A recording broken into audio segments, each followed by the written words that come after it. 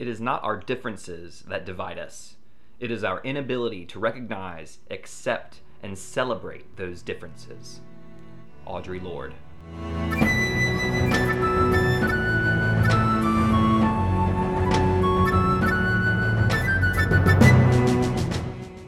Bending Not Breaking, Episode 15, Bato of the Water Tribe.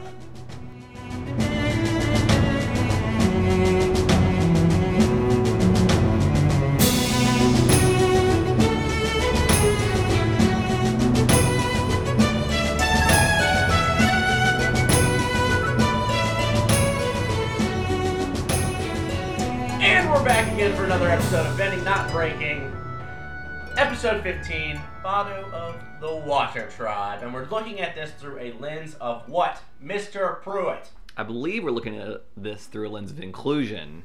Is that right? Yes, that's why I asked you to... I brought you in. You see what I did there? That was so inclusive. I said, hey, what's the lens? What you wanted really you did to be a part of this. Now, see, what you really did was you put me on the spot because I forgot for a second. And I was like, I had to think, and I was really nervous. So you're saying that if we're including people, they need to be prepped to be included. That's a slippery slope. Yep, I disagree with that statement. Once again, I am Sunshine Mayfield, and we have Ben Pruitt here, and... Don't you say my name. My name is Ben Pruitt. And we are going to be talking about inclusion. And through this episode, where Aang and the gang meet up. I love that that's a new phrase to use. Aang and the gang. Oh, yeah.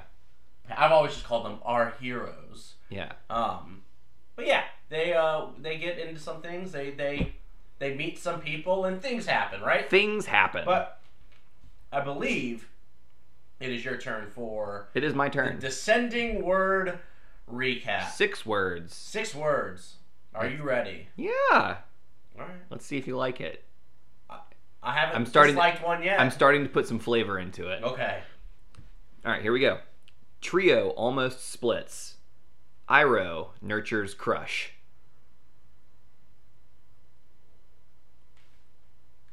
Okay. Yep. Iroh nurtures crush? Yep. He's got a crush on Homegirl. Yeah, it's weird. And he shows that throughout the entire episode. We'll see. We'll talk about it. Mm-hmm. Well, let's just get into it then. Yeah. All right? So, Aang finds a sword made of a whale's tooth. That's right. And Sokka pretty much recognizes off the get-go, this is a Water Tribe weapon. That is correct. And then, Sokka does something that I have not seen him do before, I don't believe. Okay. And he shows just an extreme amount of competence in understanding, like, what has happened, and is able to track, like, this battle that took place, and, like, see markings on the trees, and do, like, all of this stuff. And he is very confident in what he's saying and what he's doing, and seems very competent in what he is saying and doing. Yeah. And we have not really seen this Sokka before. Yeah, we haven't seen this Sokka before, but it's not out of the realm of what I would expect. No. Because from back in his village, you know that he was tracking food. We always see, like, the, silly side of him, but frankly, like, he was in charge of recruiting food for his entire village. He had to be good at tracking and doing these things. It's interesting that he grew up without trees, and he's able to do this with trees, but it seems like it's a pretty easy transfer. I would agree, but, like, again, we haven't seen this. Yep. And he is, it almost gets, like, as he noticed that it's from the Water Tribe, he's like, it puts him into a stance of, like, holy crap, this could be incredible. Heightened awareness. Yeah. Super important. Sees a ship and is very easily able to identify, this is not our dad's ship, but it is one from his fleet. Yep. And then in that moment, we get a cut to Iroh. Before we do that, I want to really touch on something, and I think it's interesting because within the first couple of seconds, we hear the word tribe, right? And I think it's important, I think we've talked about this before, but to think about the way that we have defined the groups and categories in this world around, like, the Water Tribe, the Fire Nation, the Earth Kingdom, right? And then it was the Air Nomads. but like everybody has their own distinct group, even if they are, whether they're benders or not, they are part of a group, right? And to think about how this whole episode is kind of themed around Sokka and Katara's attachment and feeling around being a part of the water tribe, and how Aang is not a part of that group, right? And which so becomes very prevalent later this episode. Exactly. And I think it's really interesting to me because just our language alone separates us, right? It's not really, it really helps us that when we are a part of one of those things, feel closer to that group, but it also excludes us from the other groups. And so what are your thoughts on that? Yeah, I think that it's, when you kind of break it down and you think of each one, and also like the connotations of the words that come along with that. So if you are part of the water tribe, you view that as like this very strong bond that connects you through camaraderie, maybe. But do the other nations see it as, oh, you're a tribe, so you're savages or unrefined or what comes with that? Earth Kingdom, you view that as, we're very powerful, we're very well built and well structured. Other people, do they see that as stuck up or turning your back on other people of the world? Yeah, well, it leads to these stereotypes, right? And so how does that play in? But the language itself is really important behind that, because though one group might be able to own it, is it used as a tactic by others to kind of say, to paint a picture of who these people are? You are not of us. Right. When really, they're all human, right? And I think that's really interesting, because the more labels we attach to each other and to ourselves, the more, rather than like creating this close-knit bond, what we're doing is we're creating a way that prevents us from building that bond with people who are outside of it. Well, how would you point that in the way, though, of crafting an identity, right? So a lot of what we need to do is create is, we think of people needing to see themselves on television and roles, or people needing to see themselves in opportunities of leadership to be able to identify and say, that could be me, I could be that leader. I could, be a part of this. So sometimes it's in crafting an identity, and how does that differ from what we're kind of saying right now, where these words are being used almost as a visionary tactic versus one that can create a self-awareness and an identity piece that allows you to believe in yourself more? I think the difference here is that we're in a world where we are already divided. And so seeing people that look and are like us in media and in books and television shows and television in general is something that brings us together. Whereas if we were never divided and we never had that language that separated us, I wonder if it would be as important. Fair. Just thought. Maybe. Yeah, I don't know. So we get a cut to Iroh sipping tea with Zuko, and they hear this thing going on. On a moment of quiet is good for your mental well-being. Yes. And then it was very not quiet. And it was very not good for his well-being. To see a bounty hunter riding an antelope or an armadillo. I don't know what we would call it. A sheer shoe is what it is, but... I heard the name and didn't write it down. It's a sheer shoe. Yeah. A blind... It's almost like a mole. Yeah. Yeah, so... Yeah. A bounty hunter riding a mole. Well, I think it's interesting here because when... Iroh is constantly trying to get Zuko to just chill out a little bit. And he seems to have finally gotten him to sit down and have some tea, and then this happens. Yep. How much, this to me seems like a really good metaphor for Zuko's headspace, right? He is constantly being pulled and wants and craves this quiet and to be able to sit down and just to be able to be himself. But there's constantly things that are pulling him away from that. And I think this is a really good example of that. Yeah. He sits down and gets some tea. Boom. Big boat rocking. Yep. That's exactly what he's going through. And the bounty hunter says, hey, you got a stowaway on your ship. And Zuko's like, I absolutely do not have a stowaway on this ship. Lies! She wrecks the ship, finds the stowaway. Paralyzing tongue. Yep. Which we know will be important later. And they bounce. Spoiler alert. Again, for the at least 15th time, you should probably watch the show. You probably have seen at least this episode, if not the entire first season, if not the entire series. That's right. But she leaves, and Iroh is very Iroh's impressed. Hooked. Yeah, Iroh's. I'm impressed. I'm very impressed. Yeah, I think he's not impressed because of the Shearshu. I think that he likes Homegirl. Sure, maybe. I think he might just be impressed by the tracking skills that they have and how they can use it to their benefit. The context clues throughout the entire episode point in the other direction.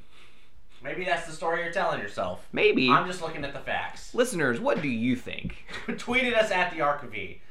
But yeah, so, and then we get a quick cut back to baby Sokka.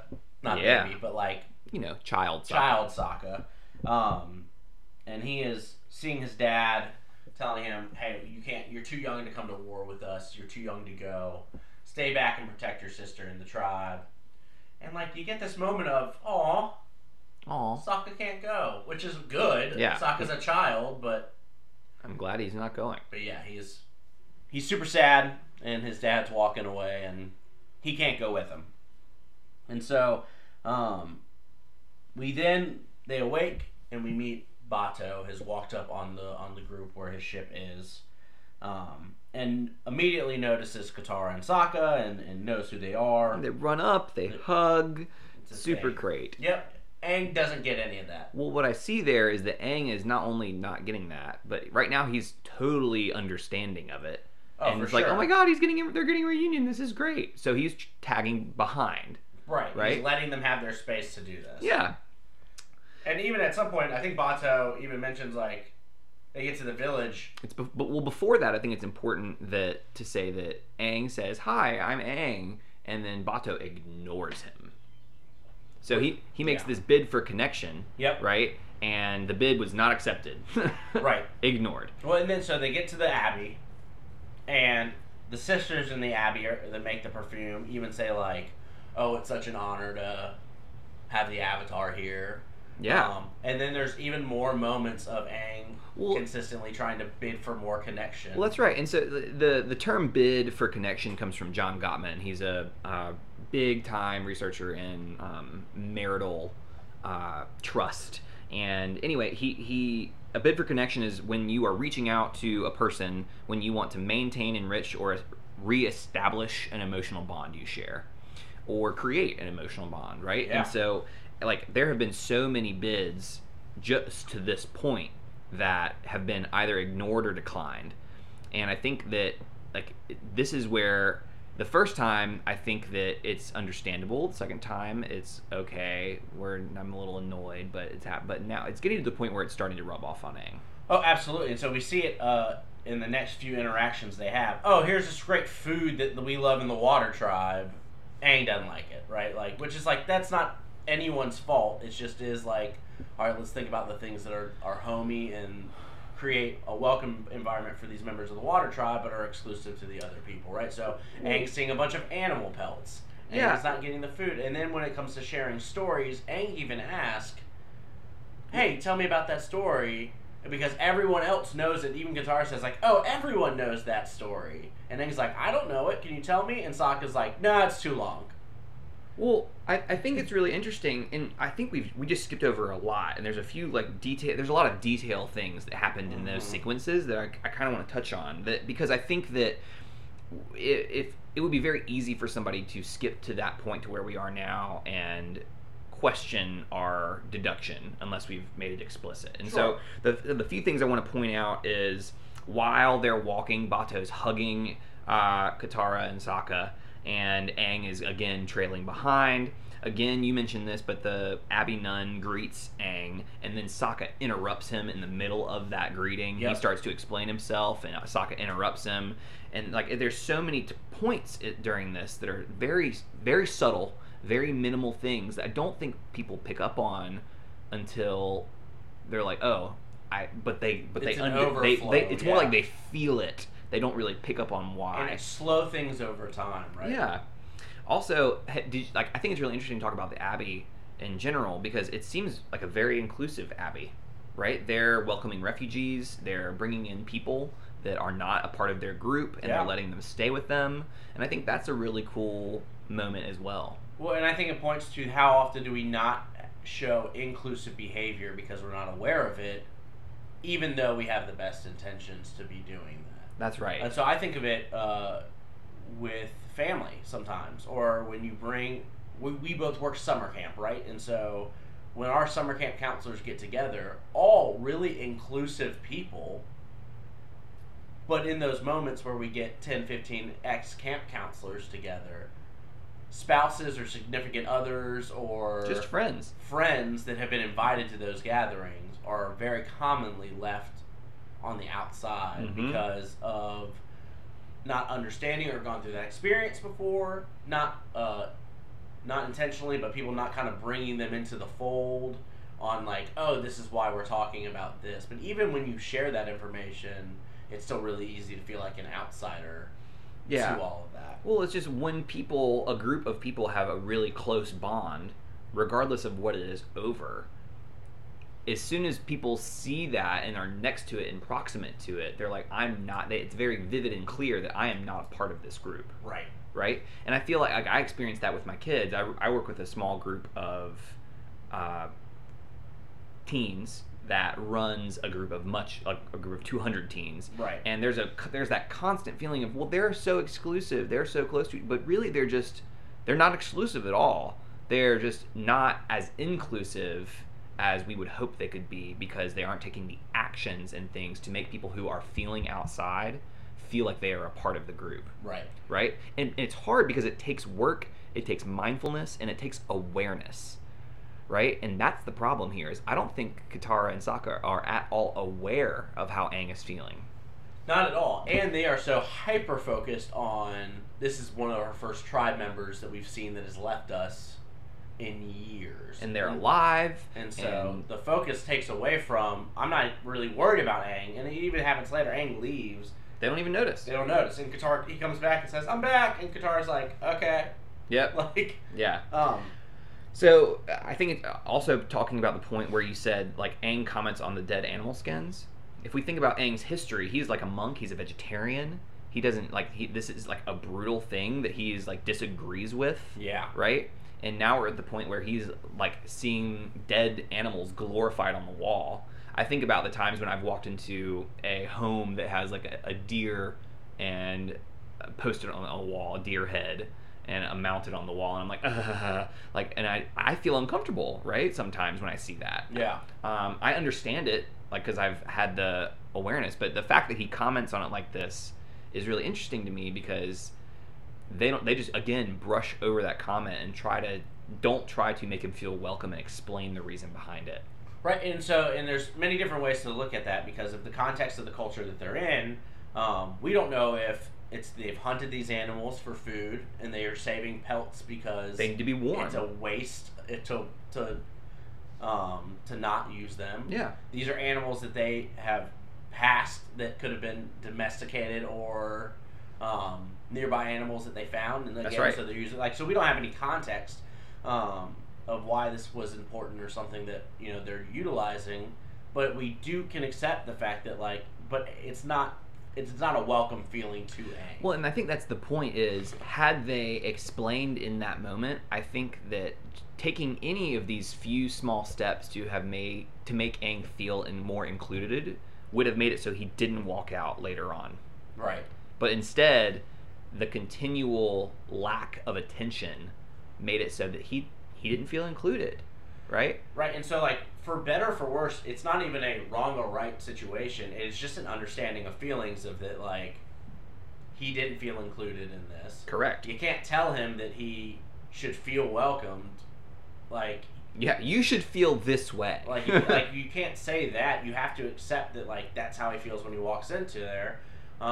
It also comes from the other side of, searching for context clues, searching in the ability to kind of say, we don't see this in Aang. Aang's super young, and it's a 22-minute episode. But the moment to kind of sit there and say, "Hey, can you tell me more about this?" Yeah, is an important question to ask in those context situations. Well, and Aang finally did. He said, "Can you explain that story for me?" And he gets shut down. Yep. And before that, he tried to tell a story Like, gets oh, shut by the down. way, I've experienced something like that, and then Sokka interrupts him again and said, "That's nice, Aang." And then that's the first time where Aang visibly makes a reaction. Yeah.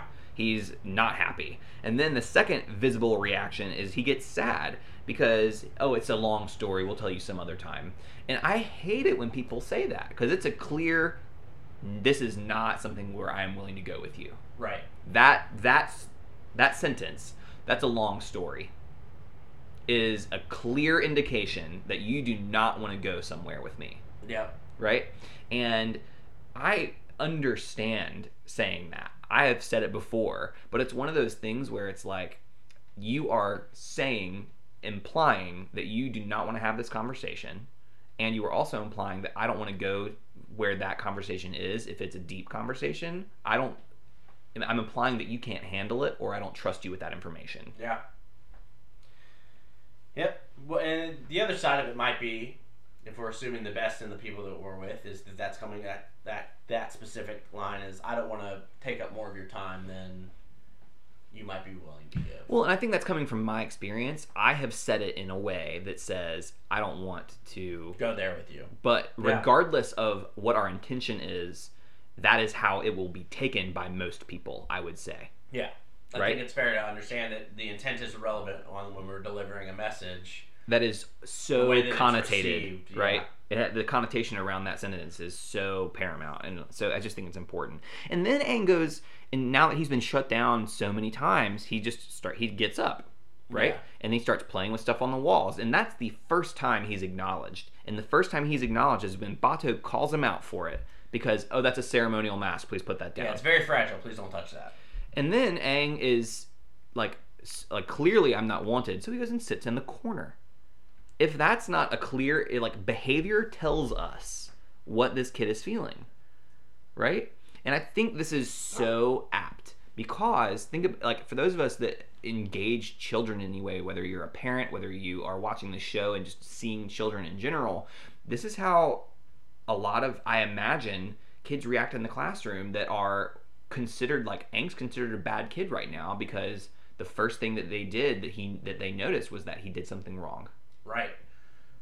He hasn't been taught. It hasn't even been brought into the fold, right? He hasn't even been engaged in certain ways. And so, what are the visual cues that we can notice when we're in a group of people or are engaging with others that kind of set us to say, oh, Aang, I see that you're looking at the ceremonial mask. Do you want to learn more about it? Or do you have any questions about it? Or what are ways that I can sit there and bring you in?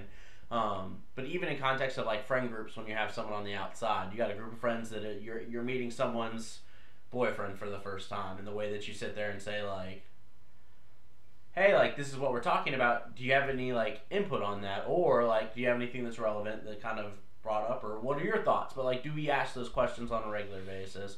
Do we actively, because you have to make active intentional moments of, I'm doing this to engage you specifically. Yeah, you have to be aware of it. Well, and I think it's really important because again, any one thing could have brought Aang back in, and I think he would have been willing. And all it takes is that one bid for connection to keep someone at the table. Yeah. Right? And they missed so many opportunities here that he's now just sitting in a corner and he's about to walk out. And so what this does is it reminds me of teachers in the classroom that have and it reminds me of that time where you have a group of friends and you have that awkward friend or awkward new person who's in the group. And I say awkward because of the lack of inclusion, frankly. Yeah. But this person is trying to make a bid for connection with this group. And this reminds me of something that is in Brené Brown's newest book, Dare to Lead, around you can either spend a reasonable amount of time up front investing in an issue, a problem, or a person, or an unreasonable amount of time trying to fix the problem that happens because you didn't address it initially. Right.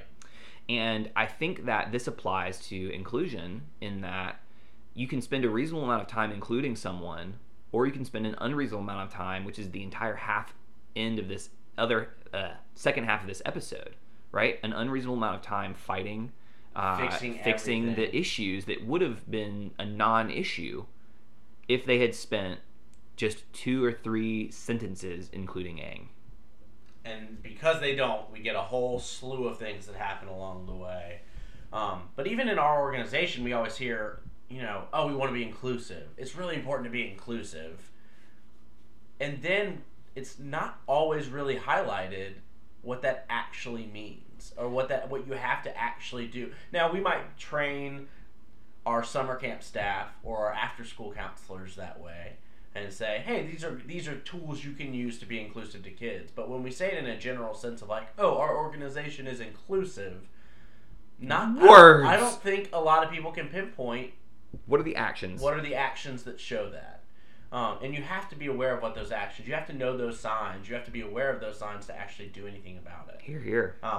And so, we see it very vividly that we've got two people that are inclusive people. We know Katara and Sokka. Well, and that's the deal. I would call them inclusive. Are inclusive individuals. And in this moment, they miss a whole slew of signs from Aang that show that he's not being included. Yep. And they actively take part in behaviors that push Aang away. Yes. Without knowing it. And so what I'm really honing in on is that inclusion requires awareness. Absolutely. Awareness of those that are outside of our group, that are outside of our normal stomping grounds, that are outside of what we are. Right? Right. And so we have to be aware, we have to learn, and we have to continue to invest in things that will help us include people that do not know the story. Let's help them. Let's teach them. Let's train them. Let's give them the information that helps them feel like they're a part of us. Absolutely. So that's the first 4 minutes of the show. Yep. And it goes faster because everything ends up kind There's of really fight stemming scenes. off of that. But, yeah. But there's a whole lot that happens when it comes to inclusion. And it's all subtle. In the first very 3 to 5 minutes of this episode. And I think that's the problem, is that it's so subtle. It requires that we break it down so that we can really talk about it and understand it. Yeah. Okay, so Zuko and Iroh. Yeah, we get cut to Zuko and Iroh, who have found the bounty hunter who is arm wrestling these really strong men. Guys at a bar. And she has very little muscle and she wins. How do you feel about that? Good. She's got the strategy behind it, and strategy, huh? There's definite strategies to arm wrestling. We'll talk about that on another episode. I don't know if we will. I don't know if that will ever come up again. Side episode. But there's ways that you can angle your wrist and stuff like that. Oh yeah. Because if you start to bend back, if someone's wrist is pushing back behind, if they are what's the flexing versus? I don't know. Anyways, there's good content. There's ways to better prep yourself. Zuko comes in and says, "Move aside, filth." And then Iroh again covers him up and says, "Oh, he didn't mean it. I'm sure you bathe regularly." Yes. Right? And so, why doesn't he hold Zuko accountable here? A time?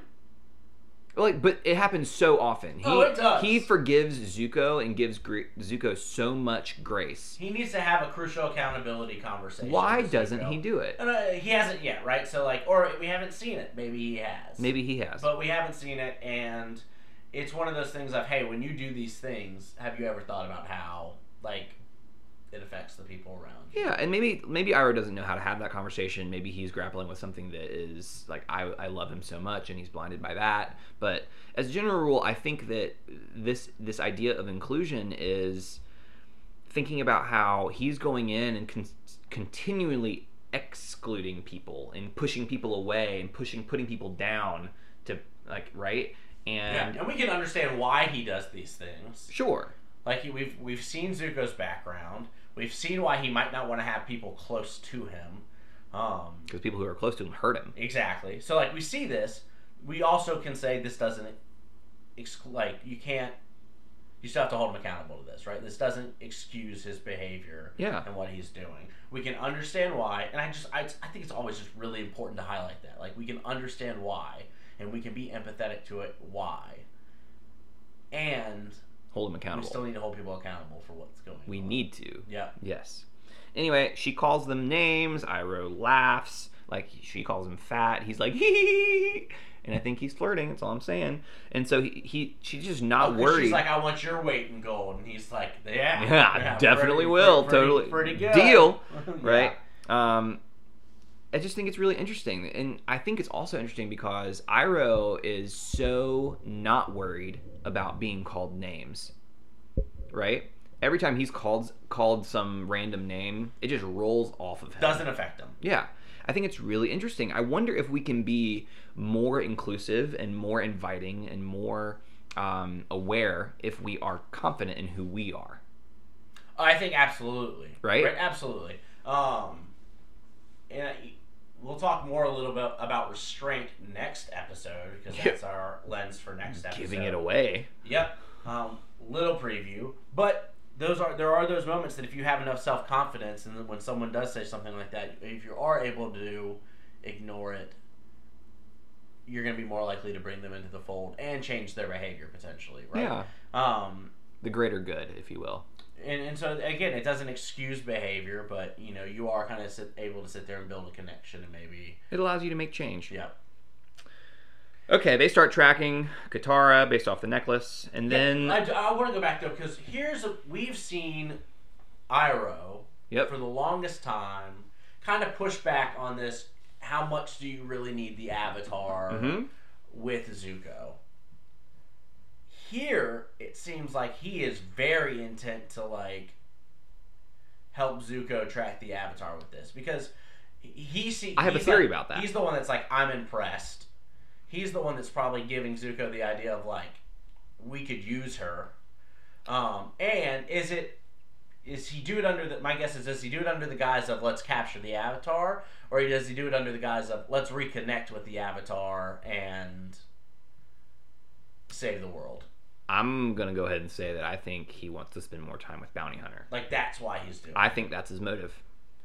I think that he is fine with this situation when he gets to spend more time with her.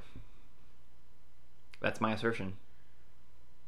I don't buy it. I just don't buy it. Watch it again. Again, listeners, tell us what you think. This is serious. Yeah, but that's the thing. Again, if you're looking at it through with that specific lens, are you feeling a confirmation bias? Yes, correct. Maybe, but if you go look at it again, I bet you'll be on my side. I've watched the episode at least 3 times and you didn't notice. And that is not something that I picked up Here's on. the deal. I thought it was weird every time. I was like, why is he so invested in this? Why does he care so much? Because he's usually not, right? This is the only reason. This is the only thing that makes sense to me. That's my theory. That he is finally found someone that he's can flirt with for a little while. I don't think he's serious about it, but he wants to spend more time with her. I think it's inconsequential that they're hunting the Avatar at this moment. We're going to get into it because the events that take place at the end of the episode, I think, are going to confirm what I think. Maybe, but I would say that I'm more upset with Iroh. I agree. This is out of character. And we'll talk about it when we get there. This is out of character. To the point to where, especially with the awareness of everything that we have now, and a lens that is stronger on societal norms, his behavior is not okay. Not okay. I agree. And so we'll talk more about it. I don't think its behavior is okay, but I do think that that's why he's doing it. Okay. That's all I'm saying. So we get back to Bato. Message from Dad's coming. Yeah, well, so, yes, he talks about a message from Dad coming to Sokka and Katara. Aang leaves. Because he says that he starts to believe that they will leave him to go be with Dad. Because they're excited about it. Oh, is he alive? We know he's alive. And I think he believes that because he's been excluded this whole time. Yes. He leaves, and as he's gone, we immediately hear Sokka and Katara say, but we can't leave Aang. Oh, the irony. Right? It is perfectly crafted for this show. Yep.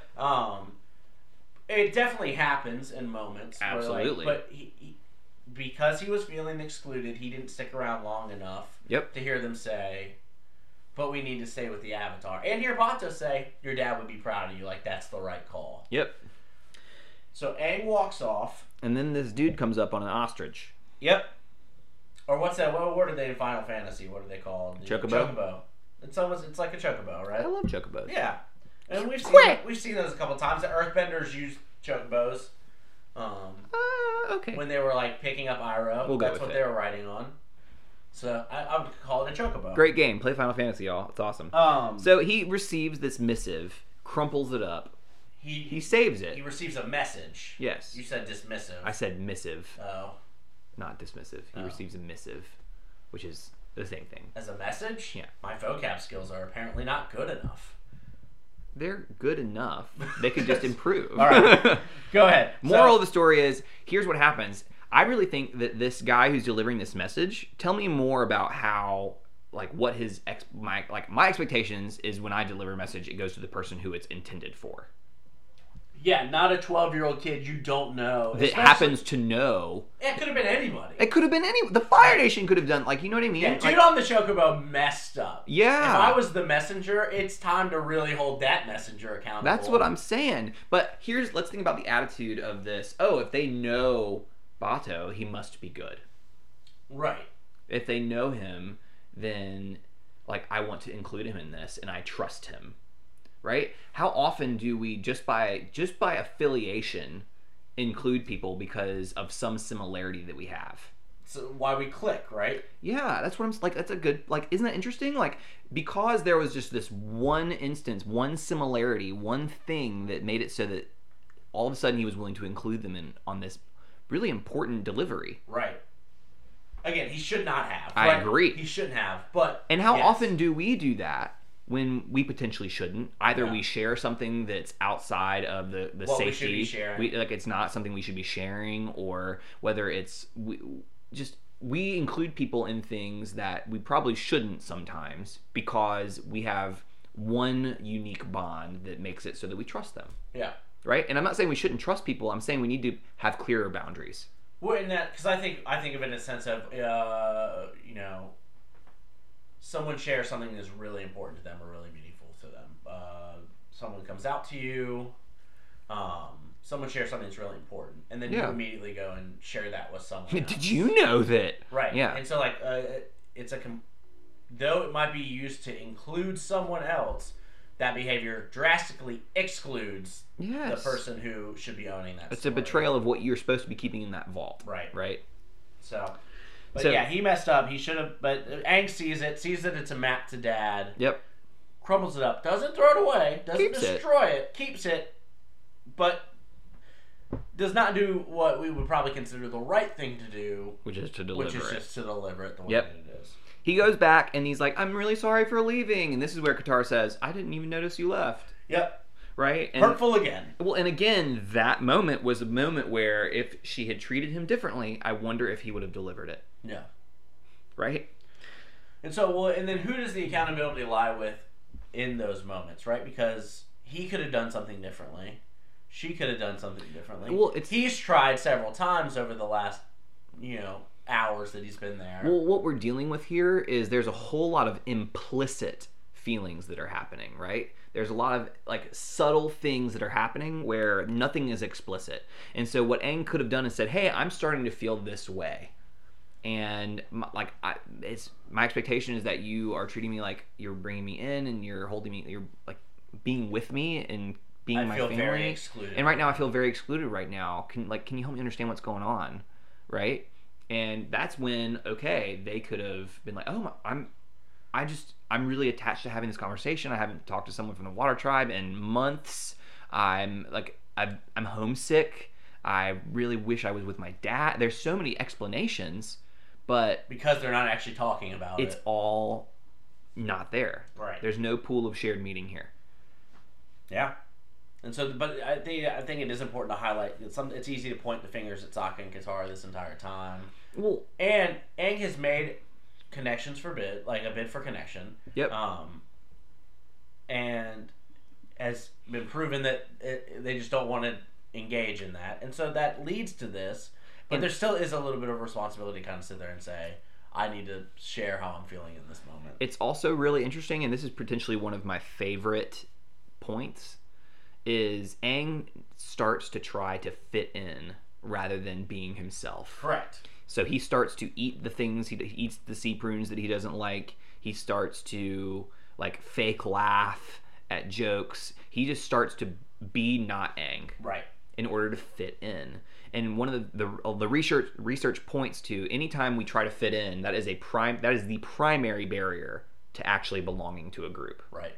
And we talk about it all the time, the difference between fitting in and belonging. The difference between I'm going to change fundamental aspects of who I am to be a part of this group or be accepted by this group versus I get to belong in this group without changing who I am. And that doesn't mean like not trying to improve yourself, but it does mean, you know, fundamental parts about you. Well, that you're not shifting or Aang doesn't changing. like sea prunes. Why is he eating them? Right. Right? Why doesn't he just say, hey, is there any other food?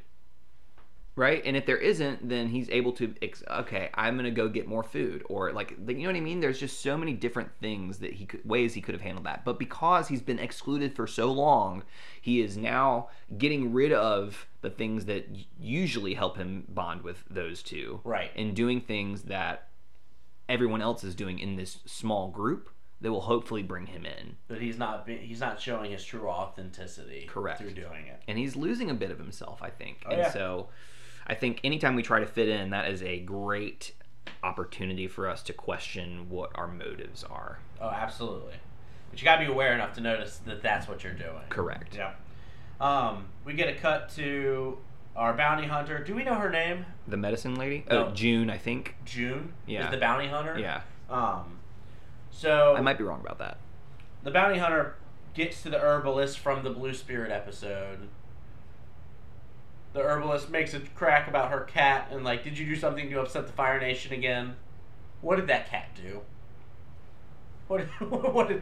What did one cat do to really upset the Fire Nation? I don't know, but I'm curious. Yeah, I want to know that story. I'd watch that episode. I want that side story. Quick cut, but hey, the Avatar's been here or come through here, and so. Yep. But how do they get to because they're not searching for the Avatar, they're searching for the Send of Katara. Katara. Isn't that interesting? And Katara was never at the herbalist. Isn't that interesting? So I caught that too. Yeah. Is that just do you think that was just a lapse in the Well, we have to treat it as though it weren't. right? And so Right. did Aang have her scent on him? Maybe at that time. Um, I think that has to be what it would be, is like Aang was just with Katara. He just was there, and he was probably like, I don't remember the episode, but he might have just given her a hug or something, so maybe it was fresh. I don't think he does. I don't think he does. And then even if that's the case, like he's sprinting high speeds to get to the herbalist. Yep. You would think It's that fair. that would shed any. You would think they'd lose Scent. its scent too, but Right. think about like this Hirshu is clearly Sure. But sensing yeah. things at a much higher level. Oh, absolutely. But yeah, but Aang doesn't have anything of Katara's in this moment when Yeah. he's going there, or does he? Maybe he does. And is that Ooh, that's a like, good or interesting does thought. he? Maybe he does, or did at or that did time. yeah? Like was there something that he was keeping close that was hers? Because he has had at this moment, because this is before the fortune teller episode, so he hasn't really started to have this like romantic, at least not through our Overtly, lens, yeah. overtly romantic look at Katara. So interesting. That is interesting. What are your thoughts, listeners? Share on Twitter. Yeah, let's keep plugging that. So then we get a cut back to Guilty conscience Aang. Aang and his sister. One of the Abby sisters finds the ball of paper and is like, "How dare you?" Well, and Aang immediately puts his head down. He Knows he's thinks done he's something caught, wrong. right? You should be littering. And he's Right? like- Eyes go wide, and he's like sticks it back into his little coat thingy. Yeah. Aang then goes down to see that they're talking by the ship, covers the tracks to the messenger with airbending. Sure does. And then we get an introduction into Ice dodging. dodging. Yeah, or in this case, rock dodging. Yep. and Seems so, dangerous. Sokka never got to do this. And then Bato Well, says, and how you know, inclusive we're is that gonna of be able to do Bato to be able to say, you know what, we're going to do this. we're gonna do this. Well, and so we get a cut after Bato offers it, says, hey, we're going to do ice dodging. And we get the hunter is at the fortune tellers. Yep. Katara's definitely been there. Yep. Very. Very there. And we get a moment where the fortune teller says, Would you like your fortune? Would you want your fortune read, handsome? And At my age, there's really only one big surprise left, and I'd sooner leave it a mystery. Yeah, death. Is that the one you think it I is? think that's the one. You don't think it's him helping the Avatar later on? Spoiler alert. I think he is pointing to, at my age, really the only big mystery left is how am I gonna die? Yeah, I and think that's don't true. I don't want to know. Yep. And he's not dismissive of her in like a don't talk to me way, but based off of do you think he does this to like not show affection for her because she's clearly flirting, because he's with our bounty hunter. I wonder if that's somewhat facetious though, because I don't know if she's flirting because her facial expression in that moment is like, and her voice, her tone of voice is not like flirty. It's more, it seems more sardonic that she says that. Well, so one of the things that gets brought up for me in this moment is the ability to use inclusiveness as a manipulation tactic. Interesting. Right? And so, like, you think the standard stereotype would be politicians or used car salesmen or people who are going to bring you in and be inclusive because it's going to benefit them. She's trying to sell her business, right? She's trying to be a fortune teller.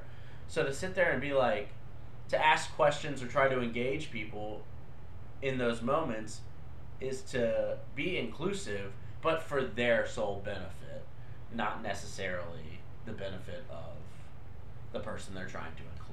Something to think about. And we know that Madam, what's her name? Madam Wu. Madam Wu. Seems like a good person based off of how the other episode ends. It doesn't look like she's trying to do things to create a world where she's just lying to people to tell them what they want. But what does that look like really? And have we seen inclusiveness be used as a manipulation tactic before? And then how do you kind of handle that? But it was just an interesting thought that I had. Then we get to cut back to them ice dodging. Aang is included. Bato does a really good job in this moment of including everyone. Yeah. And is really intentional about it. Yeah. Hey, here's the job that I have for you. This can't be done successfully if you're not a part of this. And Aang, this position is about trust. And Aang gets super dismissive and super like upset. He has to justify. Yeah, like I'm the Avatar. I'm super trustworthy. Yeah, exactly. Because he knows that in this moment he's not, and he starts to wear. But Bato, Katara, I need you to really be in charge of the mainsail. Aang, this is an important job. I need you to be to man the jib. Bato, and he didn't have to do that. No. I think he could have done it. And he easily could have taken Aang's role and said, Aang, why don't you sit down? This is a water tribe thing. Sokka, you have to give all the direction. I'm not going to do anything that you don't tell me to do. Right? Right. So he still could have done that, but instead he chooses to let Aang be a part of it. Yeah. And then we see this moment of, again, really strong competence from Sokka. He shows it again where he perfectly maneuvers this thing. Yeah. And even in a moment where everyone else is like, dude, you've proven your worth. Like, we don't need to do this. He goes, no, we're going to do this. Aang, hit me with as much air as you got. And a very good understanding of Aang and Katara's abilities. And their strengths. Yes. Yeah, and so... he's a master strategist. Like, this is, like, we're seeing Sokka, like really come into himself. Well, then also, how does it look when we include people based off of their strengths when we do things like project management and stuff like that? Exactly. And how does that really play into each other? When we give people jobs that we know they aren't going to succeed in, what good is that? But when it comes to including people into doing things that their strengths are, how well it works for everyone. Yep. And so, well, I think it's a really cool moment. Yeah, and at the end, I think it's really interesting the titles that they get, or the values that they earn, right? So Sokka the wise, Katara the brave, and Aang the trusting. Yeah. Right? Which hits Aang like a dagger in the heart. Yeah, and then he's this is a moment that's really important because you're an honorary Water Tribe member now. Right? You've been brought in. He's been inducted into this group. He is now a fit. This is what he was craving 5 minutes ago. Oh yeah. Which was really last night, but in the show. But in general, he's literally included here into the tribe, and his integrity says no. Yeah. I can't do this. I'm sorry. And then because he is so has so much angst around this mistake that he made, he says, no, I can't accept this. Yeah. And for me, that points to not just in this moment trust and people's trust in you. But a lot of the times, the way that we treat people when we give them any type of emotion that's strong, or specifically, I think of love, and the quote, "We accept the love we think we deserve." Aang doesn't believe that he deserves this trust, and it really plays on him. And even though other people are saying, "No, you're trustworthy," because he has things that he can point to that prove that he believes that he isn't. He has a really tough time accepting that trust from them. Well, I find it also interesting because thinking about how this whole moment's really interesting for me, because when he says no, so many people in this moment would have instead gone further to cover up the lie. Right. Because they couldn't give up what they had just earned.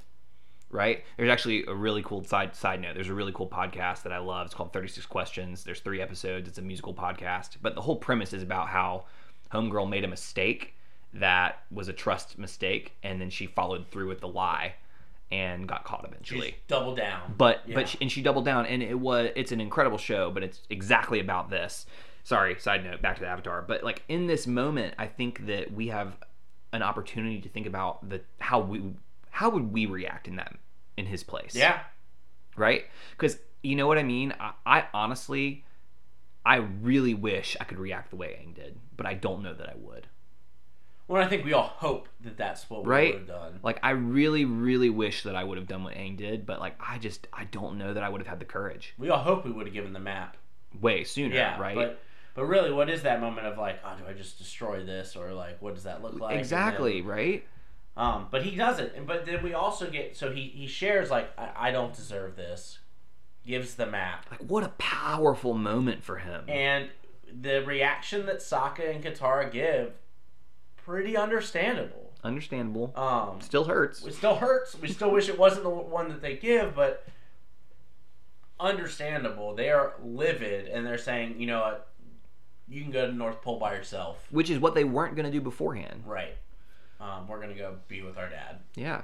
And then Aang, after that, is so full of shame that he says, I'm an idiot, Momo. Like, what the shame talk there is, like, very apparent. Not, I made an idiot move, or I made a dumb decision. It's, I'm an idiot. And he's talking to Momo, and it's super sad. And, like, you know, this lemur is really smart. Yep. And so after Aang talks to Mumu, we move on, and we see the bounty hunter knock through the gates of the Abbey. Yeah. And they know they're searching for Katara. Katara and them are already on a trail. Aang is getting his stuff with Appa. And we get a story, or we hear about a wolf that's been separated from the tribe. And so that we're hearing this wolf cry because it's hurting. Well, like, I find this really interesting because it's separated from the pack. It's being apart is more painful than the wounds it's experiencing, right? Right. And like Katara and Sokka through that realize that they need and want to go back. Well, and so because we get a moment about Bato says, "I know what that feels like. I know that my tribe had to leave me behind, but I know what it feels like." Sokka, I know that my tribe had to leave me behind. I know that I had stuff to do at home, but I know what it feels like. And then it's that connection of, we're doing this to Aang right now. Yep. Well, and I think it's really important to realize that anger leads to exclusion. Like when we are feeling shame, when we are feeling angry, when we are feeling an emotion that is not positive, we are more likely to be exclusive than we are to be inclusive. Oh, absolutely. Right? Yeah, we shut down, we run, we hide, we almost put like, even if we're not trying to exclude other people, we are trying to isolate ourselves maybe. Yep. And in turn, we exclude the people around us by doing that. Yeah. But absolutely, that is the standard. I'm angry. Very rarely do people want to engage with other people. Yeah. In those moments. Then the gang gets attacked. Yep. They get stunned. They all get brought back to the village. They're looking for the Avatar. And then our our mole with the nose is walking in a circle, and Zuko's frustrated, and fight scene. Well, before that, like, Zuko has a moment where, okay, find something of Aang's to track. Gets the map. They get the map. They go to the Abbey, like, where is he? And then they see Aang flying in. Yeah. Right? But I think before that it's important because this nun comes up to Aang and says, "You must leave! He's like, I get it. I get it. Everybody wants me gone." And she explains, and he realizes that they're tracking Katara, right? And so that's what brings Aang back. Yeah. Right? And so Katara and Sokka get paralyzed. Aang and Zuko fight. And I find it really interesting here to see how evenly matched they are, right? Every time they go in for a blow at the same time, they're both thrown back at the same distance. Like they are very evenly matched here. Yep. And I think it's really interesting, because that shouldn't be the case, right? And we've seen so many times before that it isn't the case. Yeah. So Zuko's getting better. Yes. Aang is not as good as he is going to be. Yeah. Truth. And then there's also moments of, again, Aang is not trying to hurt Zuko, and I think a lot of that is where this comes from, is that if Aang was in a place of Avatar state, or Aang was in a place crush of Zuko. You know, even in a place where he was trying to do damage to Zuko, but I think that's why it comes off as so evenly matched a lot of the times, is one is all defense. Zuko's going all out. Yeah. Aang is not. Aang, correct. And there's moments of Aang trying to get the necklace back, and so he is not trying to throw Zuko, because Aang could easily just pick him up and like throw him out of the village. Yep. But he's trying to get the necklace back, and does a couple of other things, and then Zuko throws a nice fireball down a well after Aang goes into it, and Aang makes the water explode out, throws Zuko a good bit of ways, lands. And have you noticed like how in every time there's a fight scene here, Iroh is just always just watching? Yeah. He's never goes and joins the fight.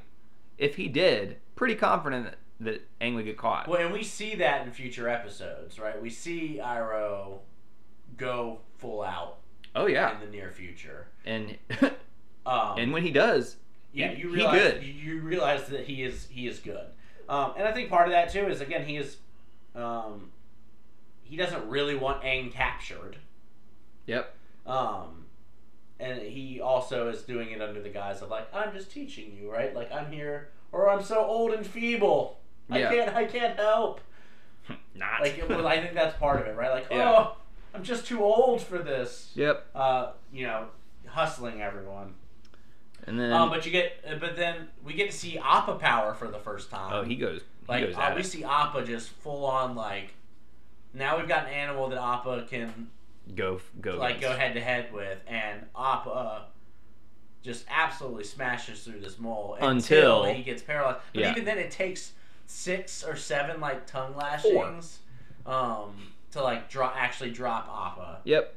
Well, and during all of that, like, Iroh goes and heals June, watches the whole fight, and Appa then gets paralyzed, right? So, like, it's really interesting to think about, like, just in terms of inclusion. Iroh again goes to June and gives her that perfume that wakes her up from the stunner. Yep. Right?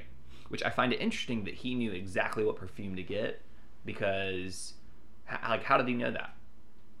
Just wisdom, just worldly wisdom. Maybe he's just like, okay, I can buy that. Okay. And then we see that the Abbey nuns do it to Katara and Sokka later, and then Sokka gets this idea of, all right, let's dump the perfumes.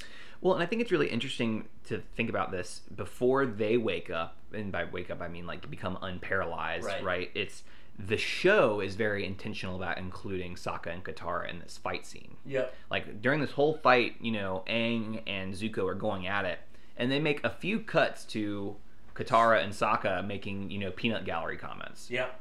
And I think that's the show is keeping us aware that Katara and Sokka are there. Yes. Right?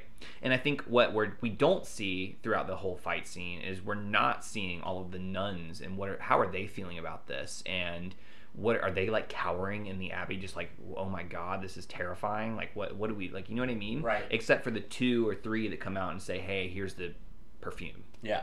Right? Well, and then even so, like when Sokka says we should use the perfume, he is engaging them in this process now. Yes. They dump the perfume, sends this mole for a loop, heads out. Yep. He hits randoms. Hits Zuko. Hits June. Does not hit Iroh. Iroh goes and catches June. Yep. And now she is lying on top of him. Yep. And then it's gone, right? So the mole leaves. And I think it's interesting because Zuko is like, I didn't see you get paralyzed.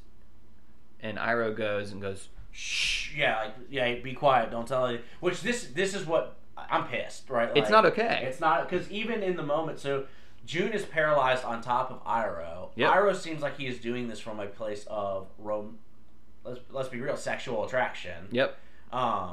She's paralyzed on top of him. Her facial expression is clearly showing like, I'm not cool with this. Yep. And he's cracking jokes and telling Zuko like not to tell anybody. Yep. This is the most out of character thing I've ever seen from Iroh. So assuming the best here, he doesn't see her facial expression. Sure. And she doesn't say anything. Okay. I agree with you. It is very wrong. But understanding, right? I understand and see Iroh. Like in this moment, he doesn't see that she's angry. Right. Right? And so I understand. Doesn't mean we shouldn't hold him accountable because we see both sides. But I see where he's coming from. Well, and I think this is where we also take a step out of the show and talk about the creators and what was going on here. Let's talk about that. So, like, they're creating this, and this is meant to be a poke fun, jab, it's meant to be funny. Yep. Yes. And we've seen the special features. Majority of the creators on the show are white males. Yep. And we see this is supposed to be a funny moment. Like, haha, Iroh. Girl's paralyzed on top of him that he, has a romantic crush on. It's a little uncomfortable for me. Well, yeah, but what does that say about the creators in the world that they were growing up? Because this was happening in 2005, 2006. Yep. So what does that say about the creators of the show in this moment when they're thinking that this is a fun joke? And then us as viewers on a kid's show being told, like, this is a fun joke. And who is it funny for? Right. Right? Because I imagine that females and people who have been marginalized and abused in the past do not find that funny. Correct. Right? Who have been paralyzed out of their control and been unable to have control over their body. Yep. Right? That's terrifying. Right? And granted, this is frankly a very kid-friendly way to depict that, but it's still one of those things where it's not okay. No, it is not okay, on any way, shape, or form. And we're not saying the creators of the show are bad people, right? Correct. Like, we're not saying that, but we are saying that like the lens that this was created in shows a societal norm of this is funny. Correct. Yep. Which, in so many ways, it is not funny and it is not okay. Mm-hmm. So yeah, and it's so out of character for Iroh, and to the point to where... Well, and this is the only episode throughout the entire series where... that we know of now, looking at it through like this lens, because I definitely didn't catch this the first time around. Yeah, you're right. I didn't either. You're right. I think that this is one of the only episodes in which this happens. Right. Or something like this happens. So it's just really interesting to see that be the case, and absolutely want to make sure people are aware that not okay. Not okay. Not okay. And we'd love to hear your thoughts on it as well. Share out. We get a final flyaway. And there's this big discussion about family, right? You're in it. You're our family too, and you're more important right now. Yep. Aang shows the necklace to Katara. Says Zuko wanted me to make sure you got this. She cracks a joke of, "Oh, can you thank Zuko next time you see him?" And then she gives him a little kiss. Yep. Gives Aang a little kiss. That was entirely in her control. Yep. And then pans away. Boom. End of episode. Any it. other things that we want to cover that we missed so far? We are longer than any of our other episodes have been. It was a lot of good content. A lot of good content in here. But we are longer than... It has been. Anything else we want to wrap up with before we go and look through... the next episode. This episode. The Deserter. A lens of, I believe, fire. Restraint. Oh, this end of Yeah, episode. the end of Yes. this episode. Yeah, we gotta look through inclusion through a lens of fire. Yeehaw. And so, what does that mean? Anything else before we get to that? I'm good. All right, we will be right back with talking about inclusion through a lens of fire before we wrap up the episode. See you soon.